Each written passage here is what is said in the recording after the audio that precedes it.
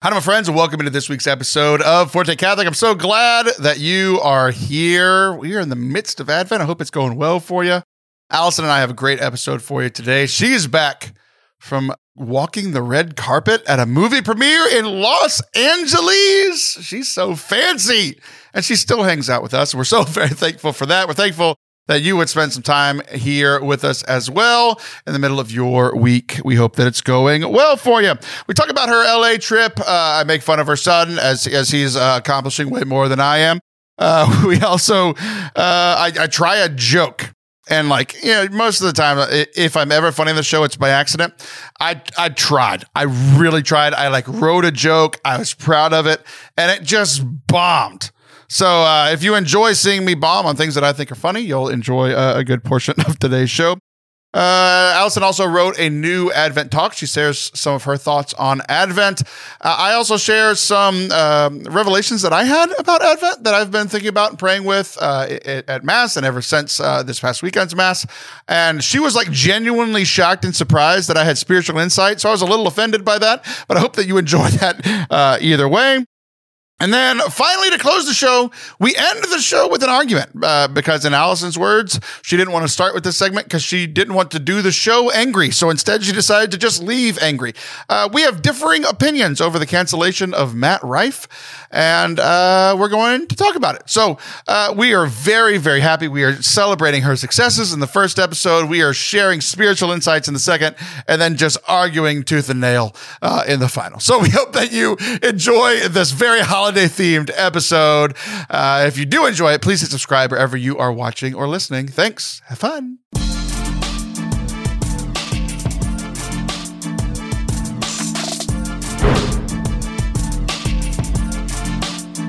Hello there, and welcome to Forte Catholic. I am Taylor Schroll, and that is Allison Julissa Sullivan. Julissa, it's stuck. Julissa, I thought that might be temporary. Are you writing? Not by you. There's a whole variation of that that's like, what is Kiki? Yes. Do you love me? No. Are you riding? Not by you. It's yeah. So now I can't do it without the. You know how? Okay. You know the song. Turn around, and then you see. And then I get a little bit lonely. Okay, but then you see Wedding Crashers, and I won't go into all that. But you cannot sing that song without the Wedding Crasher edition or version. Yeah, that was just. That's been circling on social media. I know exactly why that's on your mind because it's been. I haven't seen it on social media, but I cannot sing "Turn Around" without. I'm just old. So yeah. No, that was a popular social media trend this week of everybody sharing about that. Oh. Scooter McGavin retweeted it. Do you know who Scooter McGavin is? No. He's from probably a really offensive comic. The Adam Sandler golfing movie, Happy Gilmore. Okay. You want to start now? Hi. Hello there. I'm Taylor Schwall, and that's Julissa. So you just took a very fancy schmancy trip. I did. Where'd you go? So great. Well, Los Angeles is just my second home and all. Mm-hmm. I love LA. I feel like we're not supposed to love LA because LA is so LA. And I love LA. I love it. It's so bright and cheery, and the people are ambitious and hopeful, and even hopeful, broken. And forcing themselves to be hopeful is mostly what I see about my friends in LA. Yeah, well, there's just something a little, I don't know. There's the future is so bright, and then it's literally bright. There's just great light in LA. I feel like it's hard to take a back picture. I don't know. It's just everybody in LA walks around with one of those ring lights. It's just tied to their shoulder. It's like a parrot, and it's just there hanging from their shoulder. So they're always looking good and ready for a selfie. Even the parts of LA that I feel like, you're probably supposed to be annoyed by charm me. So anyways, yes, we went to LA and I got to go with my oldest kid, which was a great time. He has come to love LA. He's been a couple of times now too, for work type stuff. And it was great. It was great memories. It was a good party. We were invited to the premiere of The Shift. So yeah. Which is a movie that if people listen to your podcast, Inner Saint Sister, yes, you've had the director on a couple of times. So you've been talking this up, and then you got invited to the premiere because you're a fancy schmancy TikTok star. Well. And y'all went to the premiere, so I want to ask you about that. But my first observation was two things. Okay. One, you looked very nice. Thank you. Like, I was like, my first thing, the positive and negative thing were both under the umbrella of you belong here. Like you look like you didn't look like a Texas country bumpkin in LA. Like you look like LA. Like, that's just what I was going for. And so like I literally saw a picture of you and your son. Uh-huh. And I was like, you belong here. And the you belong here for you was that you just looked nice and didn't look like a Texas country bumpkin. Uh-huh. The you belong here for your son is like he kind of looked like a prick. Oh, nice. Yeah. He will delight in that. Yeah. He was wearing this like turtleneck up to his like, and by turtleneck I mean his whole neck was covered by this turtle. No mock.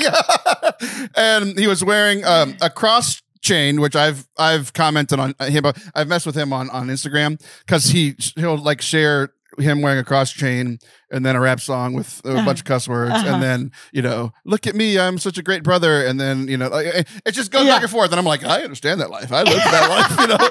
Public school, high school, all baby. All true. But he just refused to smile, which is another thing that I've yelled at him about for forever. Yeah. Him and like, it's like me commenting on your jacket a couple of times ago. You were so mad at me that I commented on your style because they're like, thank you. You don't have any style, Taylor. And I'm like, well, that doesn't mean I can't point out your flaws. It doesn't mean that I don't have a plank in my own eye. Yes. I can still see yours. Yeah, exactly. So I have pointed out to him, like, he's a star. He's y'all's TikTok, and he's got more Instagram followers. Like he's a star, right? Yeah. He refuses to look at the camera. Mm-hmm. At least in LA, he looked at the camera, just refused to smile. Yeah. I'm like, you look like a pompous LA like child star. Yeah. And I'm like, you belong here. That's great. Yeah. No, I love it. He did. He felt right at home, by the way. Like, he was not nervous at all. I don't know that I was nervous as much as I was. First of all, I don't like a crowd. I'm not an extrovert. I'm not an extrovert. So small talk is hard for me. Like, if you're not going to just, you know, if we're not going to get to the good stuff, then I'd really rather just kind of bounce. So I was nervous. It's weird that you've been on this show for so long. About having to, you know, schmooze with people I didn't necessarily feel like I have a whole lot in common with, at least not, you know, maybe on the onset. And so I get anxious at a party at home, you know, let alone in LA. And so he was not anxious at all, and I was. And it was just this really fun dynamic of having your kid as your person. Like, that was just this really weird role reversal that was fun. So yeah, it was great. It was a good time. My plus one. Yeah, absolutely. Yes. Yeah. So y'all went for this shift film. Yes. How was it? It was good. It was really good. It's so it's sci-fi genre, which is not my genre of choice, but it's a little genre bending because there is like some family drama. But it's a multiverse. You've never seen sci-fi type of like the most famous sci-fi is Star Wars. Mm-hmm. It's legitimately only a family drama. Yeah, you're right. No, I hear that. But there's like this little meet cute in the beginning, you know, that just feels really relational. And I don't know, it just wasn't what I was expecting. And it's great. It has this big message of hope. It's, you know, would you say a thrill of hope? A world rejoicing. There is the protagonist, the main character has just basically gone through a lot. It's loosely based on the book of Job, and I really like Brock's dedication to the book because it's not so tight to the book in the Bible the person of Job that it would kind of box out somebody who doesn't believe, but it is his name is Job in the movie. Tricky. But it is, you know, it's pretty obvious, and there is a little bit of scripture worked throughout that you're like, I see what's going on here. He did a great job. He did a really great job. My biggest complaint with Christian art is that I feel like there's a spirit of fear when we put things out into the world to be received by believers and non-believers alike, where Christians feel like we need to over-explain or, you know, we need to tell some cautionary tale about it's like, you know, like when you watch the news, there's like a ticker line running underneath. Mm-hmm. It's like, a Christian artist will flirt with the concept, but there's always the ticker line running underneath that's like, we're going to wrap this up soon. We're going to give you the real answer in a minute. And I love that Brock let us go home and turn some things over our own selves. I really appreciated that. So yeah, everybody should definitely go check it out. Is it a Christian film or is it a film by Christians? It is a Christian film. Okay. Yeah. So it's like overtly, like a non-Christian would know that it's a Christian film if they watched it. Yes, because there is a antagonist that is clearly like an enemy working for evil, and there is a lot of prayer incorporated. So yeah. The bad guy in this movie is a perennial bad guy and one of my favorite bad guys from one of my favorite TV shows. Because he's amazing at being a bad guy. And yeah, he's terrifying. Terrifying. You were over here yesterday and we talked about this a little bit, and I pulled him up and I'm like, we're talking about LA, right? And like the picture that you want, like you would have like the most glamorous picture of you ever. He looks terrifying in his like main picture for his IMDb or whatever. Yeah. Like he's a scary person. You know how if like when someone does their character really, really well and you see them out in public and it's like, I'm mad at you. Literally, he's the one I do not have a selfie with because I'm a little bit afraid of you, bro. yeah, exactly. So is it McDonough? Is it Neil? Neil McDonough, Neil McDonough, right? Yeah. He was the bad guy for a season. I want to say like season 3, 4, 5, like a mid-season of The Arrow. So like Green Arrow, DC Comics on the WB when they were doing their whole thing. So he was kind of like the Green Arrow was like the person that they built their whole like TV expansive thing that lasted like 8-10 years with like the Flash and all that stuff. He was the bad guy in that, and I think he's if he's not the best bad guy, he's the second best bad guy in that whole series. Yeah. And I remember learning some stuff about him, like some stuff about the actor during this season. Like he's kind of like the crime mob boss guy, but he's one of those people that like. He's not evil personified like Darth Vader in Star Wars was like evil personified, right? Yeah. He's more like I'm the opposition to you because like it's not that he's a good guy. That's not what I'm saying at all. But he's like, I'm doing this for my family and protect my wife and protect my kids, and you know, so he always has a motive. I guess that's not just pure evil. Right. His motives are good, but the way that he goes his about methods it are bad. is bad, right? Yeah. Which makes him compelling, right? Because you're like, well, if I was him, I'd protect my wife and kids too. You know? Like, yes.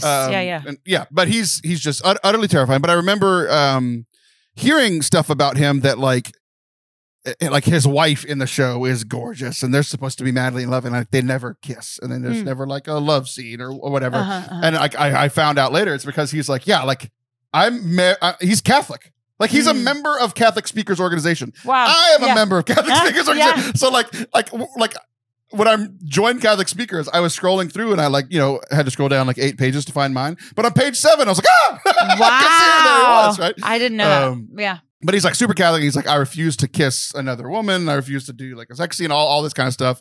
And I don't think, I think the other thing was cussing. It's been a few years now, but like, he's like, I'm not going to pretend to do bad, like, right. It was weird. Like he was doing bad things, but he's like, I'm not going to do things that like actually compromise who I am, which was this interesting thing. Like part of me is like, okay, come on. Like you're an actor. Like you could probably kiss. Like, isn't that the whole, like the thing? You're like, you can go home and be like, oh no, honey. I was getting paid, not her or whatever. I don't know. Like, isn't that part of the point? Like we've all seen, maybe not.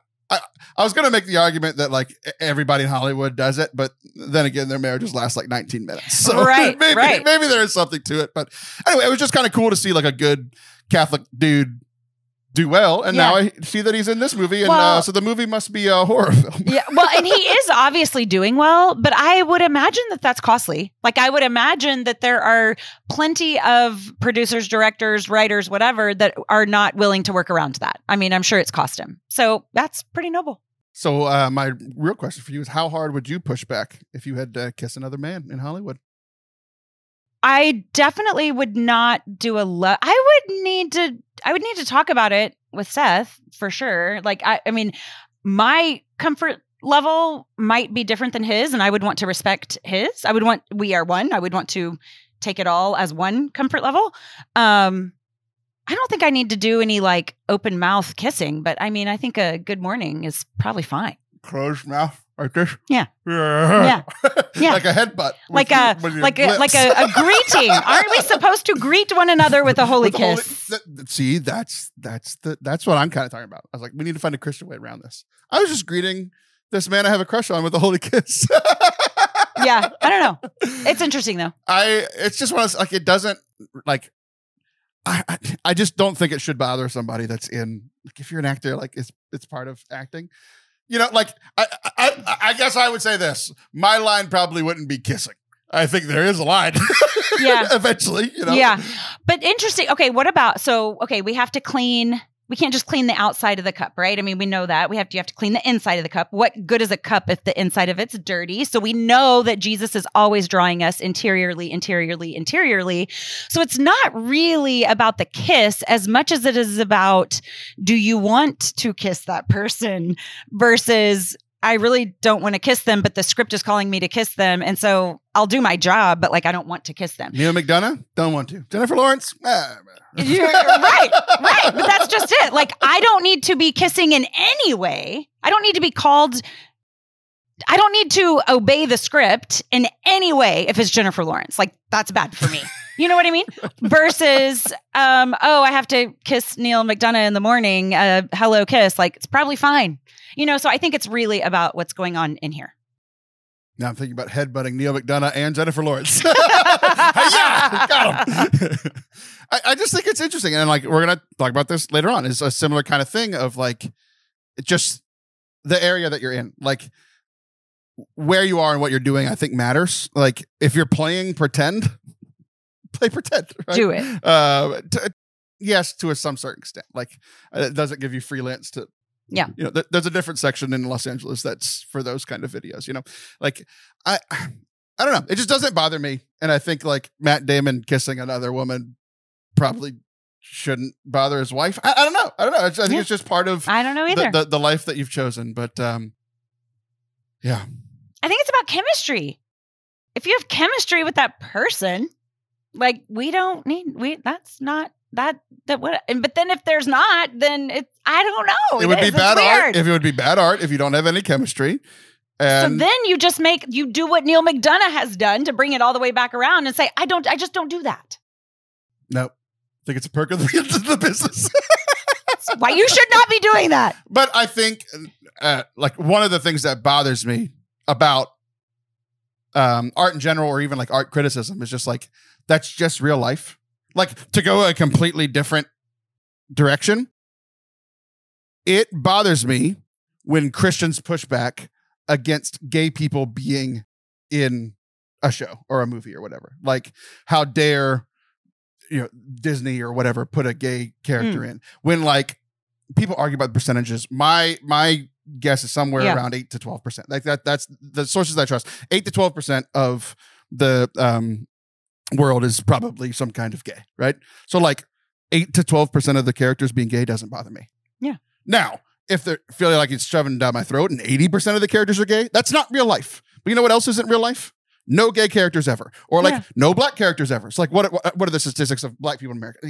25, 30%? I don't know. It's whatever, right? Whatever that percentage is, that should probably be what's. Now, if you're, you know, in like downtown Detroit, it might need to be 80%. Like, but like when it doesn't feel real is when it bothers me, right? So like if every couple isn't kissing on TV, that would bother me the same way that like, I don't know. It's just people get mad about the weirdest stuff when it comes to like art. Right. And and what they take in, and do they feel represented? And that's, you know, I think that the movie is probably getting some mixed reviews, because when you open it up to people who aren't expecting a hopeful Christian message in a movie, like I came to the movies like to get away from, you know, to get away from hope. I don't know, to get away from an agenda, you know, and to not feel like, you know, which I think he does a good job of that. But, and then you're getting other reviews from people who were like, oh, thank goodness I can experience something that I relate. So a lot of it's about representation, you know, and I felt well represented. Not everything had a nice, tidy ending. Things don't, you know, and so I really appreciated what he made. I think I've talked to you before about, have you seen The Way with Martin Sheen and his son, Emilio Estevez?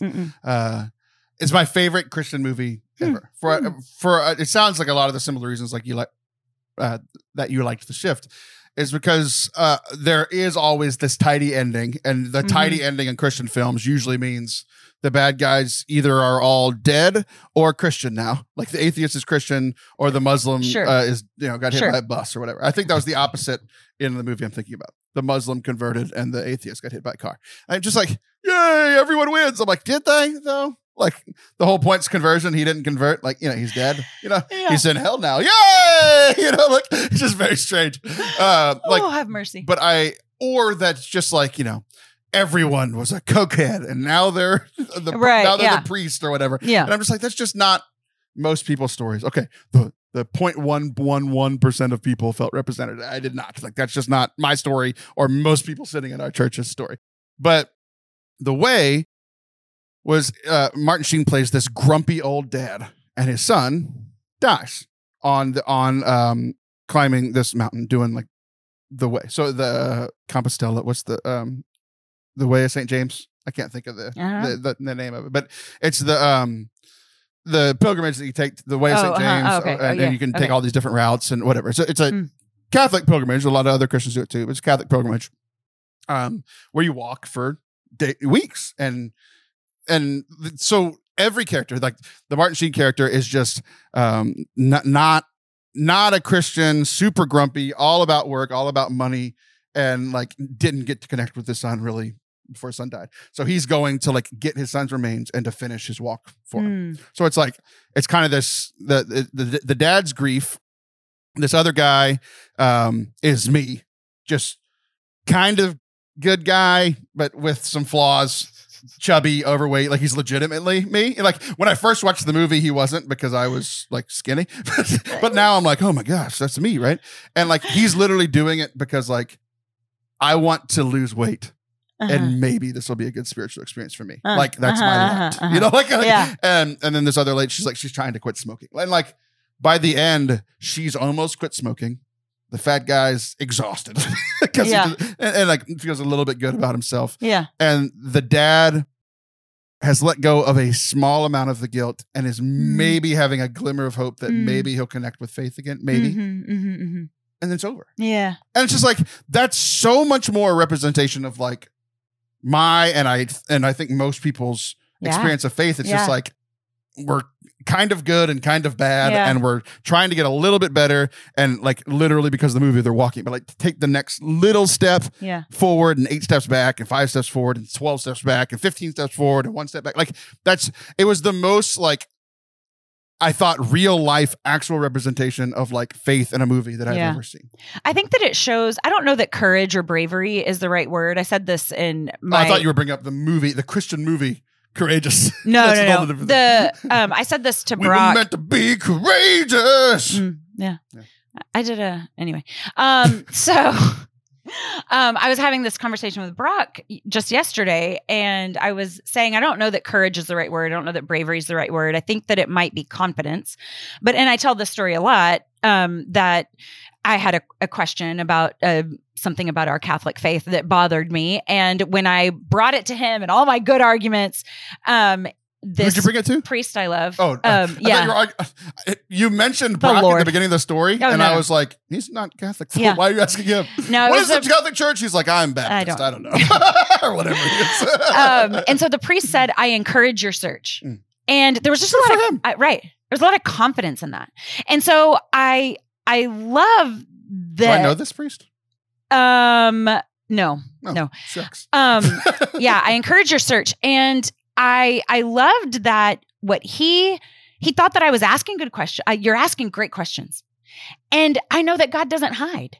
And so I'm going to affirm you and trust that the Holy Spirit, I'm going to give you the answer. That wasn't the only thing he said, but I'm going to give you the answer. And then I'm going to trust a Holy Spirit to finish a work in you, And I think that strong arming of the ticker tape on the bottom, it makes people feel manipulated. And I don't think that anyone will feel this way in that movie. And that matters to me, or the way, or whatever. And I don't think that Christians get good feedback about their art, and it's our own fault. Because, I get plenty of feedback about my art. But you might not sucks. take it. It's the worst. I hate this. How dare you be Catholic? You're fat. You're bald. That's my art.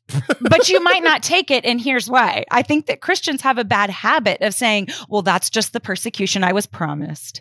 Instead of, am I creating bad art? No, I'm just like, they're an asshole. And then there's that. Yeah.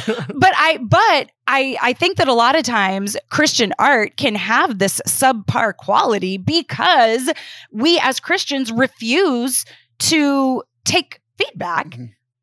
Because it's the persecution we've been promised, or you're making bad art. Yeah. So anyways, I think that there's a lot of factors at play when it comes to making a decent Christian movie. So. Yeah, it's interesting. I've never really thought about the persecution thing just because it doesn't, like the I'm being persecuted line pisses me off. So I don't think about it. I'm just like, like I get anti-Catholic stuff a few times a day. I'm just like, I just don't engage with it. I'm just like, you're blocked and it's over. You know? But like, I don't know if I've ever genuinely been persecuted. I'm like, and then I can hear everybody, and I can hear everybody listening. I'm like, oh, maybe that's because you're not a good enough Catholic. And I'm like, well, I don't know, man. No, it's because you know what real persecution looks like. We live in America. It's Texas. Yeah, exactly. I'm not getting shot by arrows. It's fine, you know. Yeah. Fed to lions. It's a very funny thing because you're right. We're being persecuted. I'm like, no, you just suck. Yeah. Like, I totally get that. All right. Well, I'm glad you enjoyed the show. I'm gonna have to. I like sharing new shows with you. Yeah. There's a show called. I like it when you share new shows with me too. There's a show called Ragnarok on Netflix. It's in another language, which I know is going to surprise you that I love it. You can either watch it in the other language with English subtitles, or you can watch a very poorly dubbed English version. Depending on the mood I'm in. Interesting. I do. See, you surprised me too. I know we surprise each other about the shows we like, but we like the same shows. I started watching Barry, by the way. Oh, great. I love Barry. Yeah. Speaking about strange moral conundrums. Yeah, right. Like, go Barry! Wait, hold on. What am I rooting for? But exactly. In Ragnarok, it's like a modern day telling, like in Scandinavia, where like these two kids find out that they're Thor and Loki. Mm-hmm. Like they're born like normal human beings. They grow up as normal human beings. Mm-hmm. And then the giants show up. Like the reason that I immediately saw Silas Prick in LA pictures because he looks exactly like the bad guy in this family. So you're gonna have to watch it. Yeah. I don't know. Like I don't know. Do you like foreign film stuff? Yes, you seem kind of hoity-toity enough to want to like a foreign I'll take language. That as a compliment. So yeah, I'm gonna need to show you this picture of this bad guy because he looks exactly like Silas. So what I'm saying is Silas might have a future in film. It just might not be in Hollywood. It might be in like Iceland. Perfect. Take me with you, kid. All right, don't go anywhere. We'll be right back. If your accountant is pestering you to do some year-end donations, boy, do I have an idea for you. ForteCatholic.com/donate is a way that you can support the ministry that we are doing here at Forte Catholic. Our entire goal is to share the good news of the gospel with as many people as possible. And a lot of that we do through Catholic media, through creating this show, through our YouTube channel, youtube.com/Forte Catholic, and also helping over 20 other Catholic creators produce and edit their content as well, so that Catholics on the internet can enjoy themselves and learn something instead of just yelling at each other. So if that's something you want to support, you can give a one-time donation, ForteCatholic.com/donate, or you can join our team of over 35 people that give monthly to support our ministry here. We would really, really appreciate it. And we are a Catholic nonprofit. The church is okay with us and the government's okay with us. Neither are thrilled, but they're both okay with us. So it would help with your taxes. So we would appreciate that. ForteCatholic.com/donate. Thanks. Welcome back to Forte Catholic. I am Taylor Schroll. I came up with a joke like weeks ago. And did you just put more stuff on your lips? I did. But I could tell you why and it would bore you and like be all kinds of TMI. So I won't. When you walked in today, the first thing that I noticed was how shiny your lips were. So it's not, and immediately in my brain, I'm like, I can't say anything. And then At least not immediately. I was like, this is one of those things that like I'll make fun of you on your way out. Like it feels safer, you know? And then like you mentioned it like 5 minutes after you got here. Okay. It just got way worse. Okay, so worse. Okay, so what I've been decorating for Christmas at my house. I have glitter all over my whole face. Like my whole face, it has glitter. And so I got this new stuff in the mail. It's a lip oil, ladies. It's a lip oil. I recommend it. I do not. Taylor, I think it's distracting to Taylor. It's kind of like a fish and like something silver. We it's just like, talked about kissing and you're like, hey, look at my lips. No, stop. Okay, well, I don't know what to say about that, except that when I turned 40, friends, my lips started peeling off my face. And so lip oil. Is that what menopause is? Yeah, I don't know. I mean, there's been a lot of surprises, to be honest. But lip oil is pretty intense. And so, anyways, the lip oil plus the glitter, it's a lot. We're dealing with a lot. And the lights, and there's a lot going on. The lights. Like we have two lights, like facing right at us. I'm reflecting. I'm incredibly distracted. Yeah. So I wrote this joke like weeks ago. Okay. And what's funny is I was going to start the show with it, and you derailed me at the beginning of the show with your words, and now you derailed this segment with my you did it like you turned around like you knew like what? Whoa! Ah! You watched me put it on. No, I didn't. This is what I was going to say. This is why I had to reapply. Okay. Again, TMI. Nobody cares. Maybe I'll start the third segment. It has it has a little bit of tint but it's like a stain more than it is a tint. The ladies will know. And it settles into my crusty lips. I am so sorry. It settles in. And so I was like, I need to get a shellacked like finish so that it's not just like lines of stain. At least it's like shiny and plump. I think Lordy. You worry a little bit too much about what people think of you. Me and all your friends have been talking about this for a while now. Excuse me? Yeah. Okay. You and all my friends? Yeah. How so? We've been talking about how we think that who? Kristen.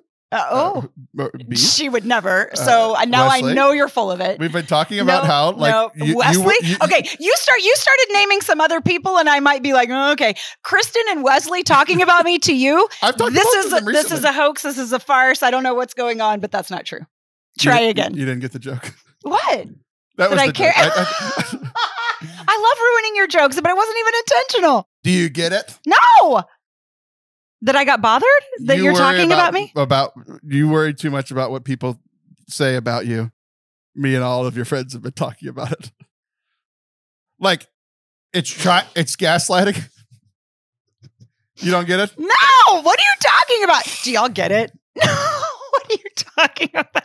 I'm telling you that you're worried too much about what people say about you behind your back. And I wasn't supposed to care? And I admitted that we're talking about your back. You didn't set it up right. You didn't say that right. Well, of course I didn't set it up right. You derailed me twice. All the more time to get it together. No. Okay. So now I see what you're saying. Like, you worry that people are talking about you too much. You worry that people are talking about you. No, it's a joke. Your friends and I have been talking about it. Well, I mean, but don't be mad at me that you didn't say it right. Mad at you. Why? For derailing the show twice. I have not derailed the show. I have done my rule to come here your crusty lips and be for 3 charming. minutes. You brought it up because it's incredibly so I'm shiny. supposed to sit here and just like have you give commentary on my mouth and say nothing? Yeah, that's typically how it goes. Oh my gosh, that's ridiculous. Do you want me to be a co-host or do you want me to be a porcelain doll with shiny lips? You don't want me to answer that. Okay. Let's talk about Advent. Let's hope.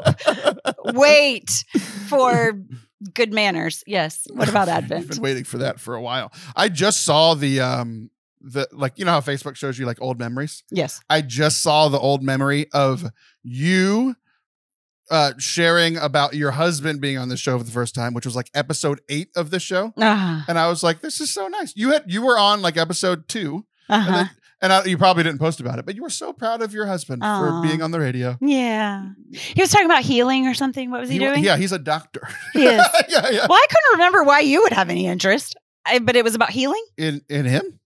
I don't think anybody's just shocked, as a guest. Well, there's a reason I don't have guests anymore. I lost interest. Sure hard to get along with because you expect people to sit here quiet. I can't imagine. I do not expect you to sit here quiet. This is a speaking medium. I do expect you to not wear lights on your face. Oh my gosh. One of them could not be helped. All right. Well, how do we move forward?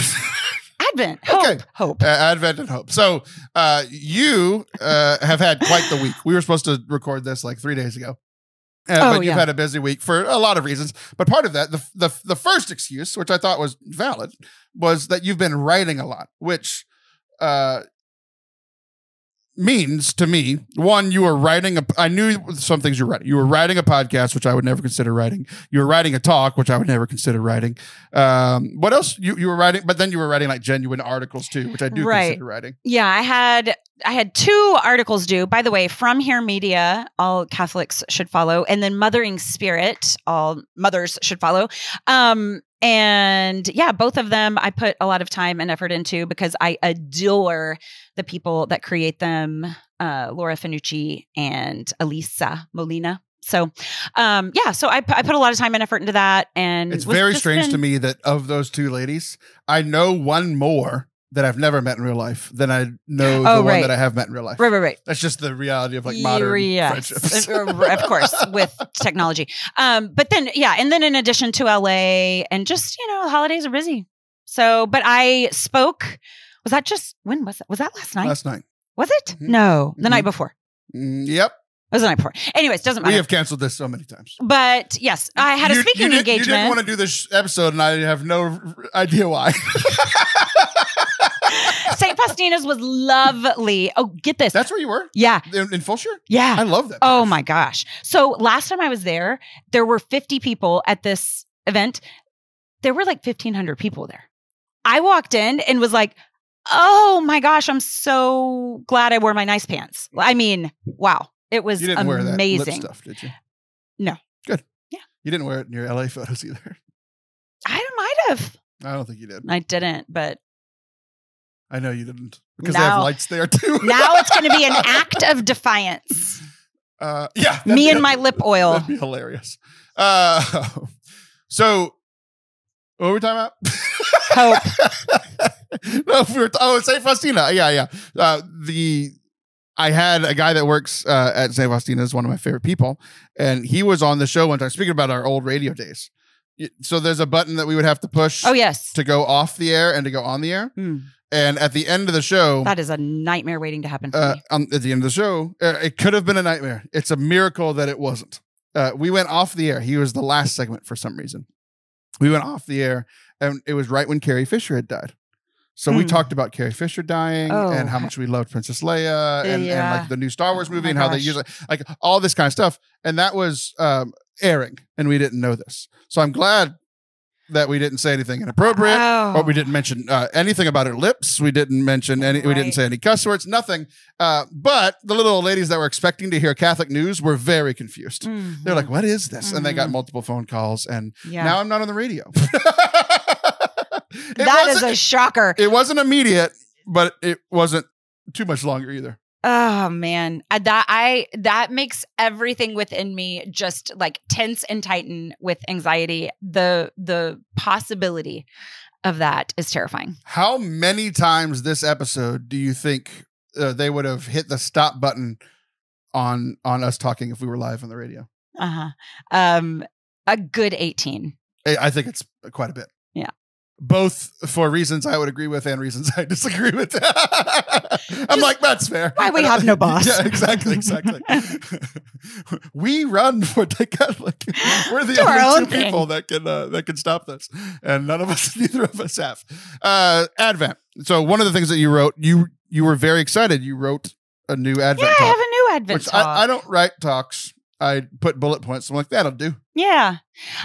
Well, so normally there's, kind of this dive into we're called to wait. We have our secular calendar, which is telling us to do more, go buy, bake, plan the party, all the things. It's just we're called to so much more this time of year. And then our sacred calendar is telling us the opposite, which is do less and slow down. And it's actually telling us to do more. It says, actually, you have to go to mass twice at Christmas. I'm like, yeah, you're telling me to do less and then telling me to do more. I'm very confused. And yet adding to my schedule.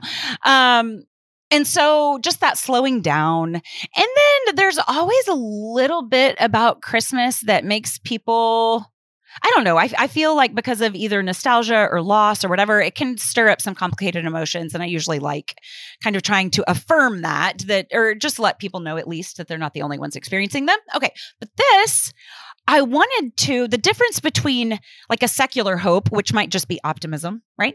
And a Christian hope, which is a fulfillment of a promise, like this is coming, a good day is coming because God makes good promises because of his goodness.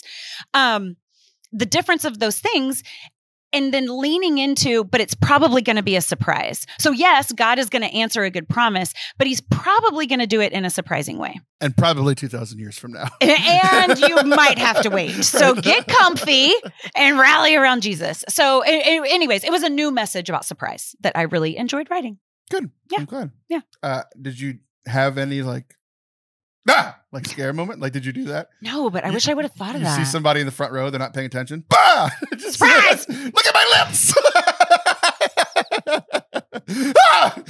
It's you and Neil McDonough screaming at each other. Just in a loop, gosh, both terrified of each other. No, but it was, so in thinking of, think about, so you have Jeremiah, right? And so Jeremiah is like this end times prophet and a prophet, a bullfrog really and a prophet. Either way. And I don't know. It was actually very unpopular. And the reason why is because he would tell you about all these end times, and the end times were terrible. It was like disaster and calamity.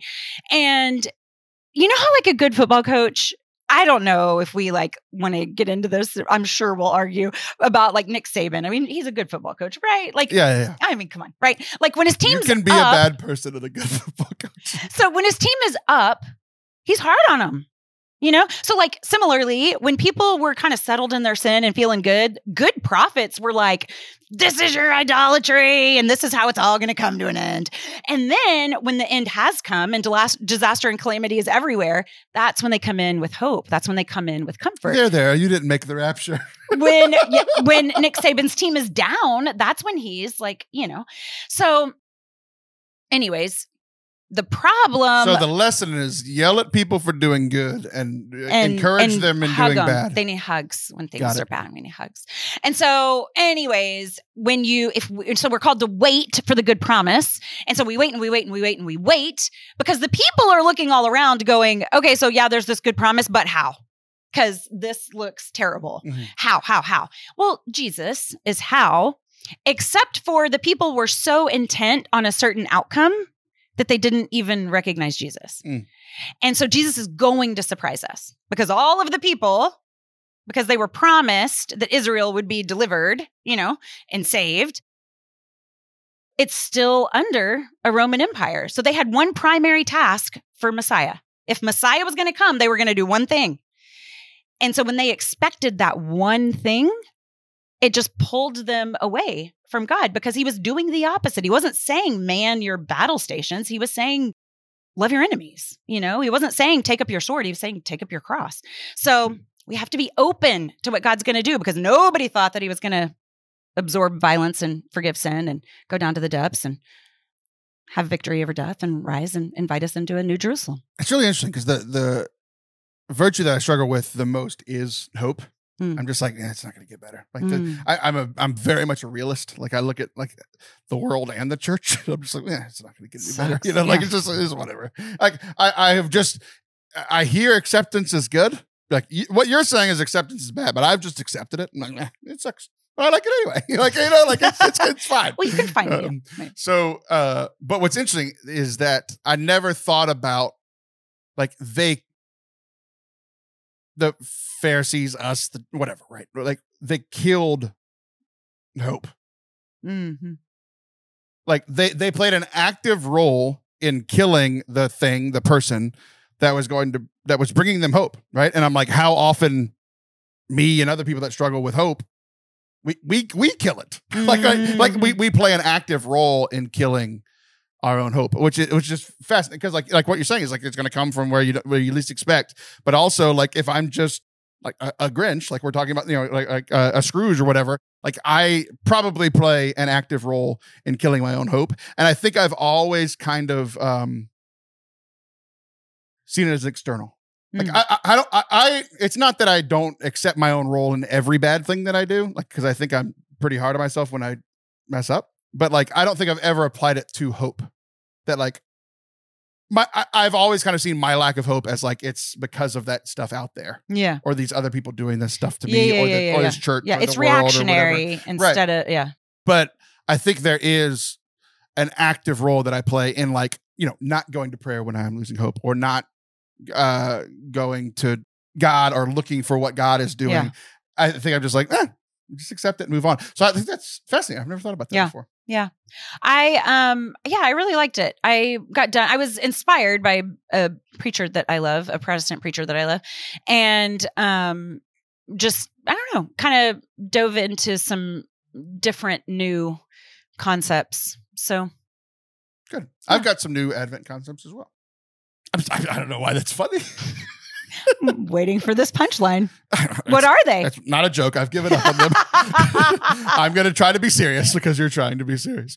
One of them is a little bit more fun than the others, but I have some very real things, and then one that's just like, speaking of Scrooges and Grinches, I'm just tired of Catholics on the internet telling me to, it's not Christmas, it's Advent. Just shut up. Just shut it, because it's so annoying. Because they're all like, it's not Christmas yet. Don't put up your tree. Don't put up your lights. Don't listen to Christmas songs. And I'm just like, you need to be doing things. You need to only be doing things that remind you that Christmas is coming. I'm like, well, you know what reminds me that Christmas is coming? Seeing my Christmas lights on my house, seeing that there's a Christmas tree in my house, wrapping presents, listening to Christmas music. Those things actively remind me it's Christmas time and that Jesus is coming. And it helps to remind. I need reminders. I'm busy. I have reminders set on my phone. Hey, it's time to pray. Because if I didn't have them, I probably wouldn't do it. Right. And then they're like, hey, don't use the Christmas reminders. Shut up! That sounded so Grinchy. Like you sounded just like Jim Carrey. I'm so tired of them being the Grinch. It's killing me. Oh, I agree. Sameness makes me lose my mind. Like I cannot fathom having an opinion on someone else's Christmas lights and when or how they put them up. I cannot fathom that. It's like the most popular thing every year. I'm just so tired. And like it just logically doesn't make sense. Yeah. Only do things that remind you that Jesus is coming. Like put up the manger scene. Like I don't understand what you want me to do. Okay, but so they must have whoever they are, they must have read something that that made them think and go, oh, that's a good point. And then they have taken this thing that they read, and then they have placed that expectation upon everybody else.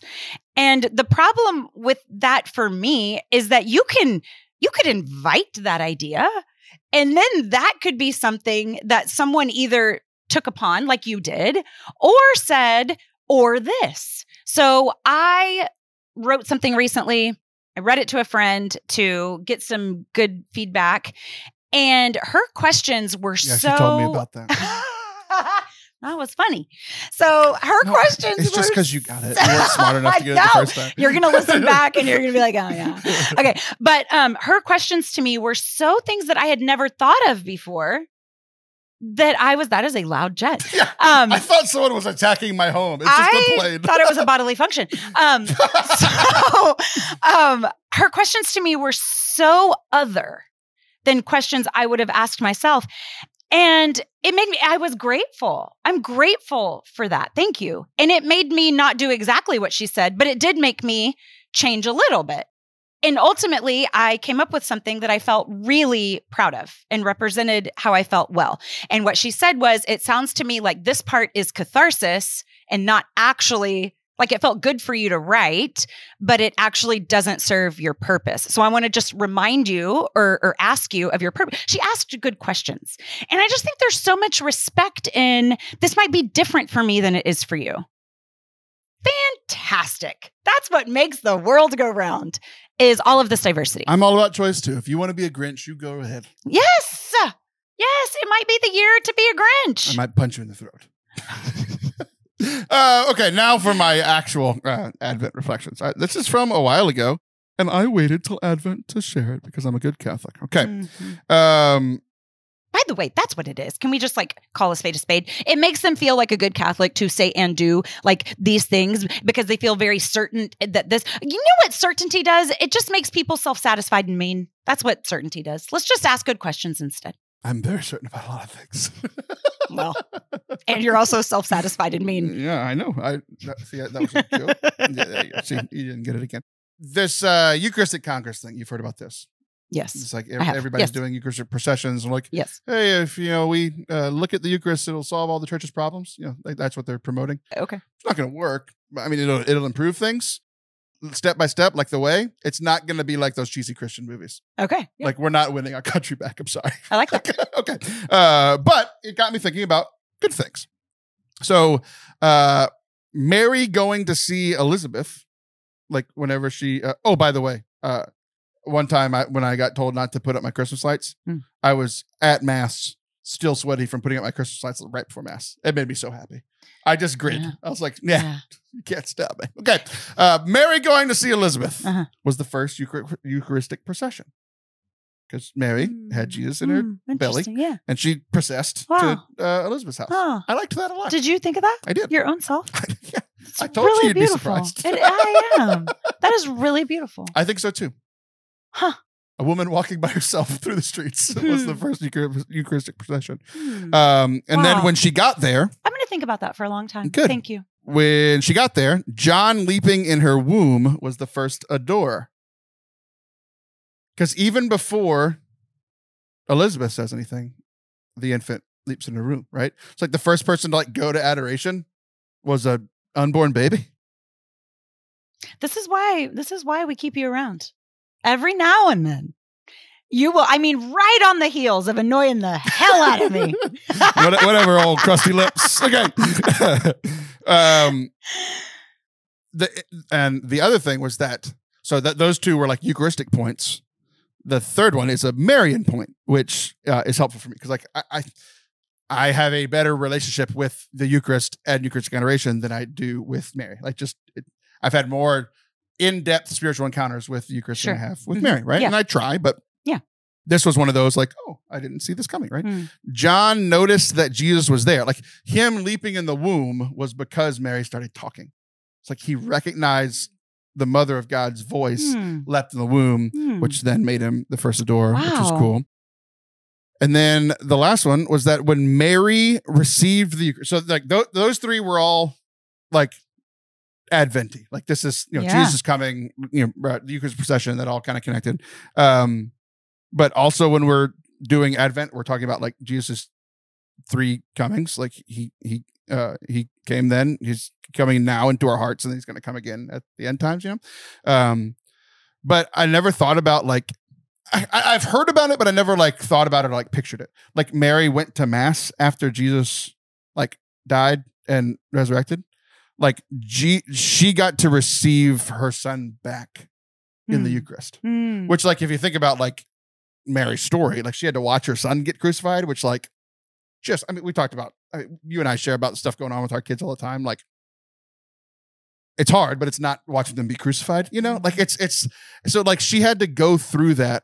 And then she's like, well, I get to like, we're all like, oh yeah, she gets reunited in heaven and gets to become the queen and gets her crown, all that stuff. But even before that, like on earth, she got to receive her son back, like physically into her body, which is like how it started for her. I was just like, this is so cool. Wow. Good Advent. See, I had all these Advent realizations with my Christmas lights on my house. Is that what you were doing? You were putting up Christmas lights? When did this come to you? No, this was at the Mass right after the Christmas lights. Hold on. this came to you during Mass? Yeah. Mm-hmm. Wonderful. It's really, really beautiful. I was hoping. I'm writing my own homilies because I have to. What I wanted you to say is that it came to you in adoration. That holy hour that you're. I did it. I did my homework. It did not come then. It did not come then. Oh, I love that. Thank you for that. You're very welcome. Yeah. I'll share it and give you lots of credit. Yeah, I'm sure you will. All right. Well, we're going to take a break. Don't go anywhere. We'll be right back. We're pretty close to hitting some pretty cool goals over on our YouTube channel, youtube.com/Forte Catholic, or just search Forte Catholic YouTube. And that involves watch hours. So if you literally just watch any of our videos, it would help us incredibly. Some of the ones I want to point out this week are the episodes of this show that you are currently listening to. If you want to watch next week's episode with your eyeballs instead of just your ear holes, you can do that on our YouTube channel. Also, we mentioned last week that my first ever book review on the subtle art of not giving a you-know-what is out on the channel now in our Catholic Perspective series. Another good one to watch around this time is our review of the movie Spirited, where it came out last year. It's a new Christmas movie last year. It's a new Christmas tradition for us. We'll be watching it again here pretty soon. It's a movie on Apple TV. And I think you should watch it. If you want to hear my thoughts on it, either before you watch it or after you watch it, you can do that all on our YouTube channel. Hit subscribe and go watch it. We hope that you enjoy it, and it would be helping us out incredibly. Thanks. Welcome back to Forte Catholic. I am Taylor Stroll, and that is Allison Sullivan. If you thought she was frustrated with me earlier, just wait till the end of this segment. I've been trying to de-escalate my own self all day in preparation for this. We talked a little bit about this yesterday as you were leaving my house. You came over yesterday to record your show. We talked about this a little bit, and you were like, one, I'm mad and I have to leave, and then two, we'll talk about this when there's an audience. I'm like, okay, great. Yeah, perfect. So we have differing opinions on the cancellation of Matt Rife, this comedian, stand-up comedian. You've probably seen him. He's mostly a chin with a body. And he's gotten really popular on your native TikTok, mostly from sharing crowd work. That's the main thing that he's been known for, is for making fun of people in the audience, and it's funny. But he recently got his first ever Netflix special. So he got popular because of social media. Yeah. And then this is his first Netflix special, which is like a big deal. And he's very popular. And so anytime anybody's very popular, they're going to have, it's going to be 50-50. Like if you look at sports, you mentioned Nick Saban. Yes. It's 50-50. Like 100% of people in Alabama love him, 0 everywhere else, and whatever. But people are trying to cancel him. I don't think it's working. I think it's only making him more popular. But I don't like that he's being canceled, and you love it. Yeah. Maybe we should go into the reason of why he's being canceled. So he made a joke. I think that people were really enjoying his crowd work. I think that people were fine with him, kind of pushing a limit, being edgy. It's great. I think that, the crowd work was novel because most comics are writers, and so they're not inviting a whole lot of interruption. Not true. Most good comics are writers. Crowd work is like an amateur comic thing to do. So it's very popular, like in clubs and stuff. He just brought it like into like the mainstream, as in like social media. Right. Well, I don't know anything, so whatever you say, but one of the things I'm just clipping that. I won. It's going to be on repeat. Whatever you say. No matter how this conversation goes, we're just going to play that at the end of the segment, and they'll call it a day. But one of the things that I was seeing is that the concern is that with these TikToks going viral, that it's going to be an invitation for audiences to do this at stand-up comedy, and that's not etiquette. That's not stand-up etiquette. So, anyways, so that's why I say that. So I think people were enjoying that because it felt new. I don't know. We didn't see a whole lot of that. And then I think people think he's good looking. You don't see it because all it is a 30-second pause. A very large person comes and takes them out, and they move on. That's what happens every night at a comedy show. But I think people think he's good looking. I don't think he's really. I don't. That's fascinating. I know. So anyway, so there's that. But Do you think Zac Efron currently is good looking? No. Did you think he was before he got his new chin? I I mean, I see the allure more before than after. Yes. I mean, like, yeah. I was just wondering if it was the chin thing. Yeah, no. Zac Efron was way more handsome before. Yeah, it did something weird, didn't it? Yeah. So his crowd base was largely women. I think that you could argue. And right out of the gate from on this special, I heard there is a joke that's not clever or crafty or creative about domestic violence, where there's a woman at the restaurant. She's a hostess. She has a black eye. And his friend is appalled. Gosh, this is the face of the restaurant. They could at least put her back in the kitchen. My gosh. And he's like, well, that's probably why she has a black eye. She can't cook or something along those lines. And so people are like, wow, really? I don't know. It's just kind of 2023. It wasn't even like creative, as opposed to, if you're going to take on domestic violence, you could at least do it in a way that is either creative or empowering. So Eddie Murphy, for example, is like, remember back in the day when you could slap the out of your wife? Man, now they're taking, this was in the 80s when there's like this big workout craze. Now they're taking aerobics and you better, and so it's just, I mean, okay. And so when your crowd base is women, and when they say, hey, not cool, and then you double, triple, quadruple down and say, this is me, middle fingers, yeah, I think you deserve not only the inappropriate joke. I think that there should be a bright line between what's funny and what's hateful or dangerous. And then, but also the FU to the people who made you. I have seen, how mean do I want to be to you? Let's see. You have some background information that lets you know I'm a little fragile. Right. Everyone who doesn't like what he says it's not creative or funny. When I think it actually was a pretty creative joke. Not appropriate, but I do think it was creative. So that's been part of my pushback on this, is everybody that said, like, whether it's him or with any other comedian. I'm a huge fan of comedy, and I think that comedy is one of the last places that we can speak freely and that people laugh. Like, so I watched the special actually because you brought it up. I hadn't watched it. I'd kind of heard about it. You brought it up. So like, while you're in here recording the show, I went and watched it and like heard the joke. The part of it that was like him and a lot of comics are shock and awe. Like, whoa, I can't believe that they said that, right? So he starts his comedy special with this joke.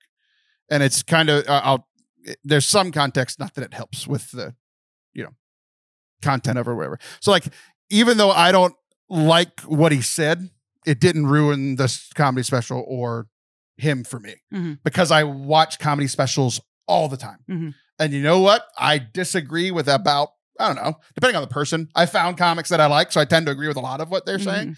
But there are comics that like 25% of the set, I'm like, it's not what I believe about marriage or Catholicism or faith or I wouldn't talk that much about sex or whatever, right? Yeah. But it doesn't ruin it for me because I've accepted that I'm in the arena of stand-up comedy. Yeah. And that like their job is to try to make us laugh. And when he said that joke, everyone laughed. The men were laughing, the women were laughing. Like no one got mad until the internet got mad.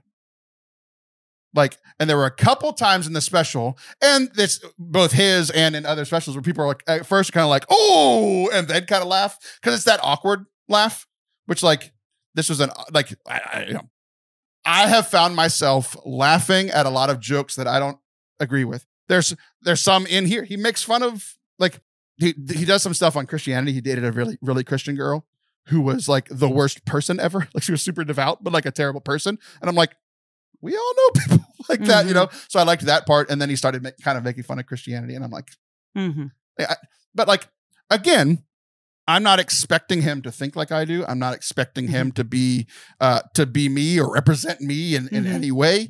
And I'm here to laugh. And I laughed at 85% of his special. So my big thing, like the whole cancellation thing just drives me crazy. Like if it's like, if he hit her, cancel him, right? But if he's making a joke about this thing, I don't know. It doesn't rile me up as much as other people have been riled up, I guess is what I'm saying.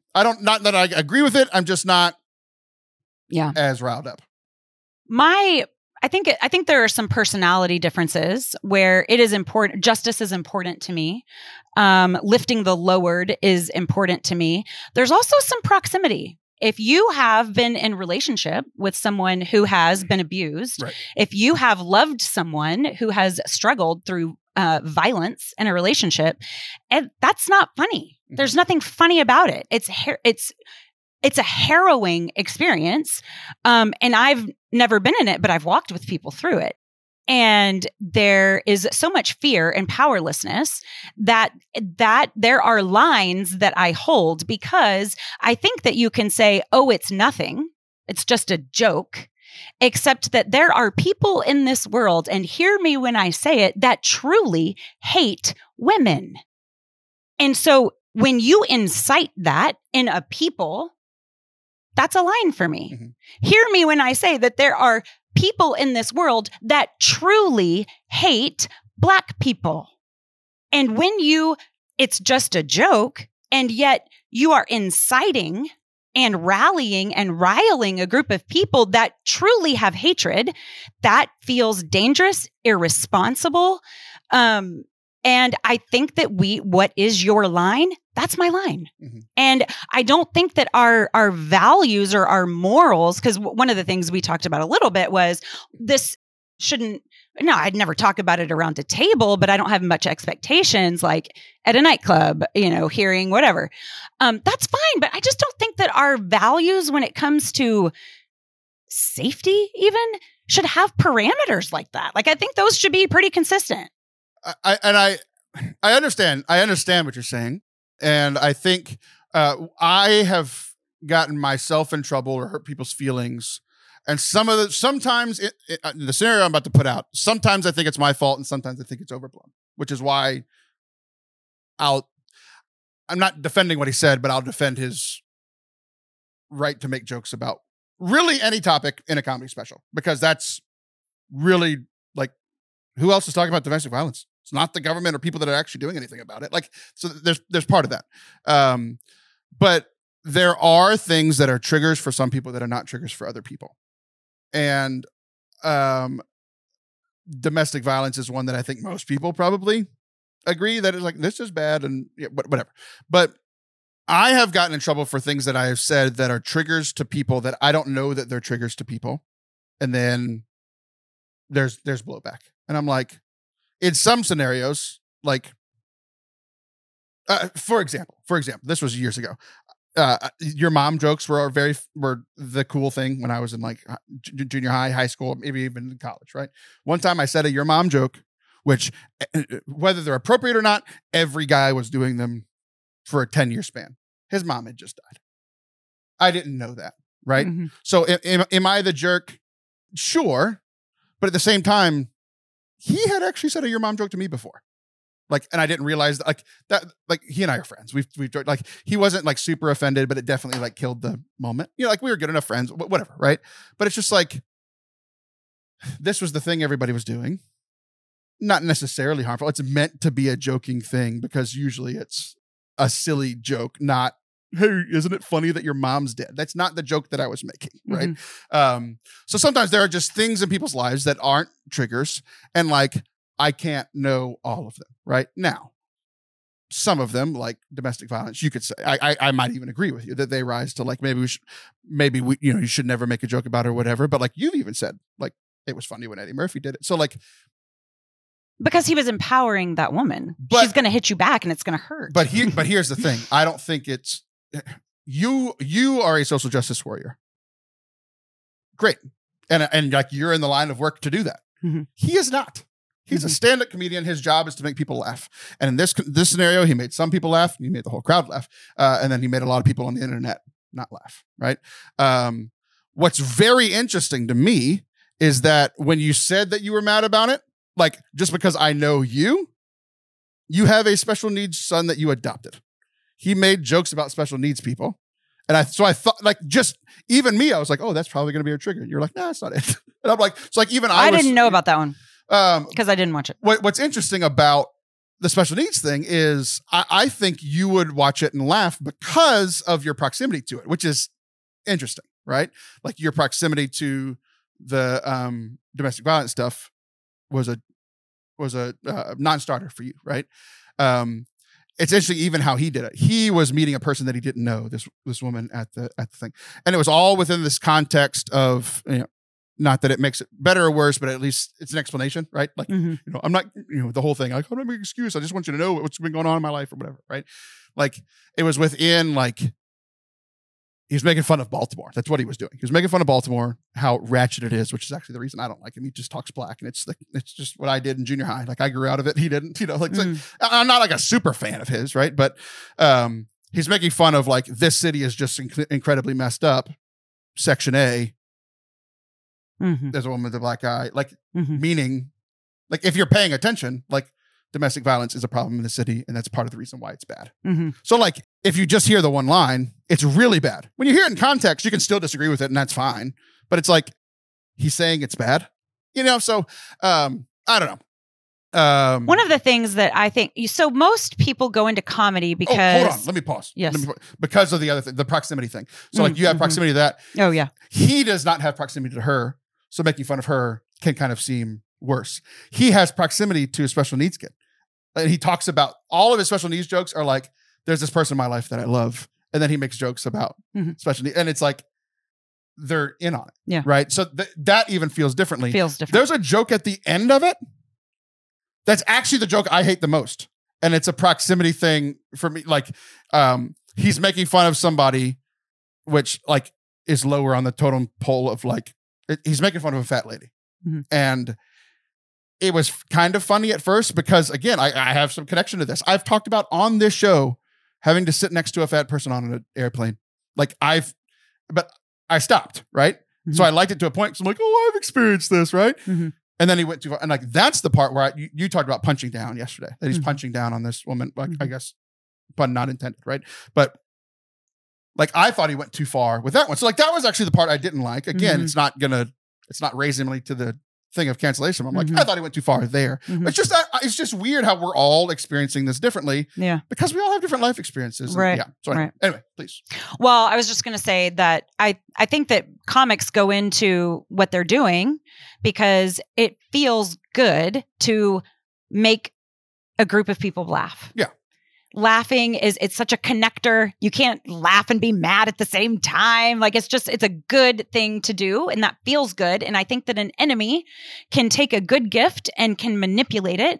And so what I see is you have someone taking a shortcut to that intimacy that happens between a crowd. And so in that shortcut, I can say something shocking. And so I can say something taboo. I can take a shortcut and force it to happen. And then when I get called on it, because that's actually not, it's taking me away from my craft, not to it. Other people might recognize the shortcut. Other people might enjoy the shortcut. That's regardless, but it's a shortcut nonetheless. And when I'm called out on that, I can give middle fingers to it and say, yep, that's right. That's what I do. And my thing is that that's a strategy that doesn't have anything to do with your craft anymore and has everything to do with numbers and has everything to do with creating a contrarian stir. I'm just a contrarian. I just say things that people hate. And that's a different skill than what you started out doing. And I think it's been manipulated by an enemy, and it's a darn shame. And we should all say, do better. I think it's the exact same skill. He got famous by making fun of people in the crowd. All of his crowd work is making fun of people. So like that, what I saw normally ended with some sort of connection. There was some sort of laughing together that I think started with, that was a good riff we just had. That was a good bond we just had. So you haven't seen the ones where people just yell at him for 3 minutes and she gets kicked out? Like, I just, for me, even if I didn't like 20% of what he said in the special, but the outrage and this fake surprise is what bothers me. I'm like, how are you surprised? Like, how are you surprised after watching everything that he did on TikTok, literally why he got famous? How are you surprised if you've ever watched any comedy show before? I'm just like, you didn't go to a sermon. You went to a stand-up comedy show. Like, right. I just and my don't hope understand the is outrage. that power holders would say, I liked the 80%. Here's what's wrong with the 20%. That power holders, that other men, we need other men, other strong, brave men to say that part wasn't okay. I can rail about it all day long. I'm in the lower power holding group here. So say that. It made too much money. It's going to keep happening. I know. That's the because going back to the realist stuff. It just is what it is. Because there are people who are like, that's my boy right there. Yeah. And it's a damn shame. I think what's from a comedy perspective, I listen to a bunch of comics that I actually like Nate Bargatze. I listen to his podcast every week. And without naming names, they have definitely talked about Matt Rife before and how he wasn't respected in comedy circles because crowd work isn't real comedy. Mm-hmm. The last 3 minutes of Matt Rife's special was really cool. Because if we're being honest, he killed in the set. It was very funny. The 80% that I liked, very funny. And for everybody watching, it's probably a different 80% or a different 70% or whatever. It was a very funny comedy special. And the whole last thing was a big thing throughout his whole hour was people not believing in me, people saying I'm not a real comic. And he got to walk off the stage to a standing ovation and say like, oh, but what do I know? I'm just the crowd work guy. And he walked off. And I'm just like, so part of me is like happy for him. Cause I'm like, look, he's fought through all this stuff. He did it. He got his Netflix special and it was popular. Good for him. Right. Other we just watched in the same week, I watched Pete Holmes' special. We've talked about Pete Holmes. Yeah, you told me about him. He started off as a very Christian guy, got his whole life wrecked because he was like the youth pastor that married the pretty girl from church, and then she cheated on him and they got divorced, and it messed up his whole life story to where he went like completely off the deep end for a while, and now it's been fun. I've been a fan of his for a decade, and he's kind of coming back to like God and faith, but what he talks about in every single one of his shows is God, relationships, and sex. I think that's like pretty close to one of his specials is like those three words, just different, with a thesaurus, Yeah. And like, those are like, he's talking about the taboo things. And again, with Pete, it's like, I agree with 80% of the stuff that he says. The other 20, like he talks about sex a lot and ways that I wouldn't talk about. I'm like, ooh, like kind of cringing a little bit. But like I watched him the same week that I watched Matt Rife and had the same experience. And like, he's just not getting canceled because he's not popular enough or not the it thing right now, like Matt Rife is. So I don't know. It's ultimately for me, it's just the two primary things. Why are you shocked when this is what you watched or didn't watch, right? Like I think a lot of people that are mad didn't watch it. I think you can watch it and be mad. I'm not completely dismissing that. But then the other thing is just like, this is like, what did you expect? How did you not see this coming? And it's just part of the medium. Like, so like putting onto him the expectations for who we are as people. I don't expect him to be a Catholic leader. I don't expect him to be a social justice leader. I expect him to try to say funny things to make money because that's what comedians do. So I don't know. You expect him to be a asshole comic that makes fun of women. Because that's what he's been. That's how he got popular. I don't expect him to be Mother Teresa. Yeah. Well, I'm not giving him any of my airtime. So we can, I don't know, choose different heroes, I suppose. Not that you're calling him a hero by any means, but I certainly don't wish him well. He's my 580th favorite comic. Well, but you're like, having a moment of pride for him as he steps off a stage because he like overcame some haters. Like, I don't wish him well. I am. I hope that your audience dwindle and dwindle and dwindle until there is only one. Ooh, so you don't want him to. So earlier you said that you wanted him to get better. And now you're saying you don't want him to have an audience at all. Oh, sure. No change. No, you change. But that's likely because of his idolatry only going to happen when crowds get smaller and smaller and smaller. And he actually has to reckon with. But what that requires is for brave people to stand up and say, we don't tolerate that. And that, you're right, likely won't happen. Yep. Here we are. Now I want you to watch Pete Holmes and see what you think. We'll do a Pete Holmes retrospective on the next episode. Let this be a call to brave men. Women need your voice and your activism and your help to call other douchebag men out. Women, don't go to Baltimore. I'm Taylor Sullivan. That's Allison Sullivan. I'll be back in a week, so I'll be back in a month. See ya.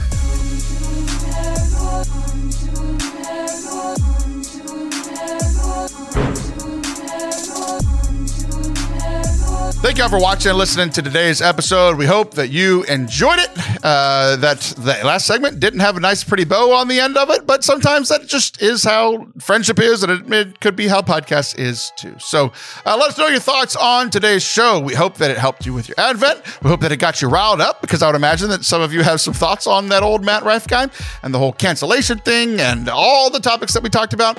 And then also let us know what you thought about, if you haven't seen the pictures of Allison in LA at Allison M. Sully on Instagram or on her TikTok that has, millions and millions of people following it. Go check out those pictures. They had such a fun time, and it was fun for me to live vicariously through them because they are just so much cooler than me. So hit subscribe. If you like this, share it with a friend, and we'll be back next week. Love you.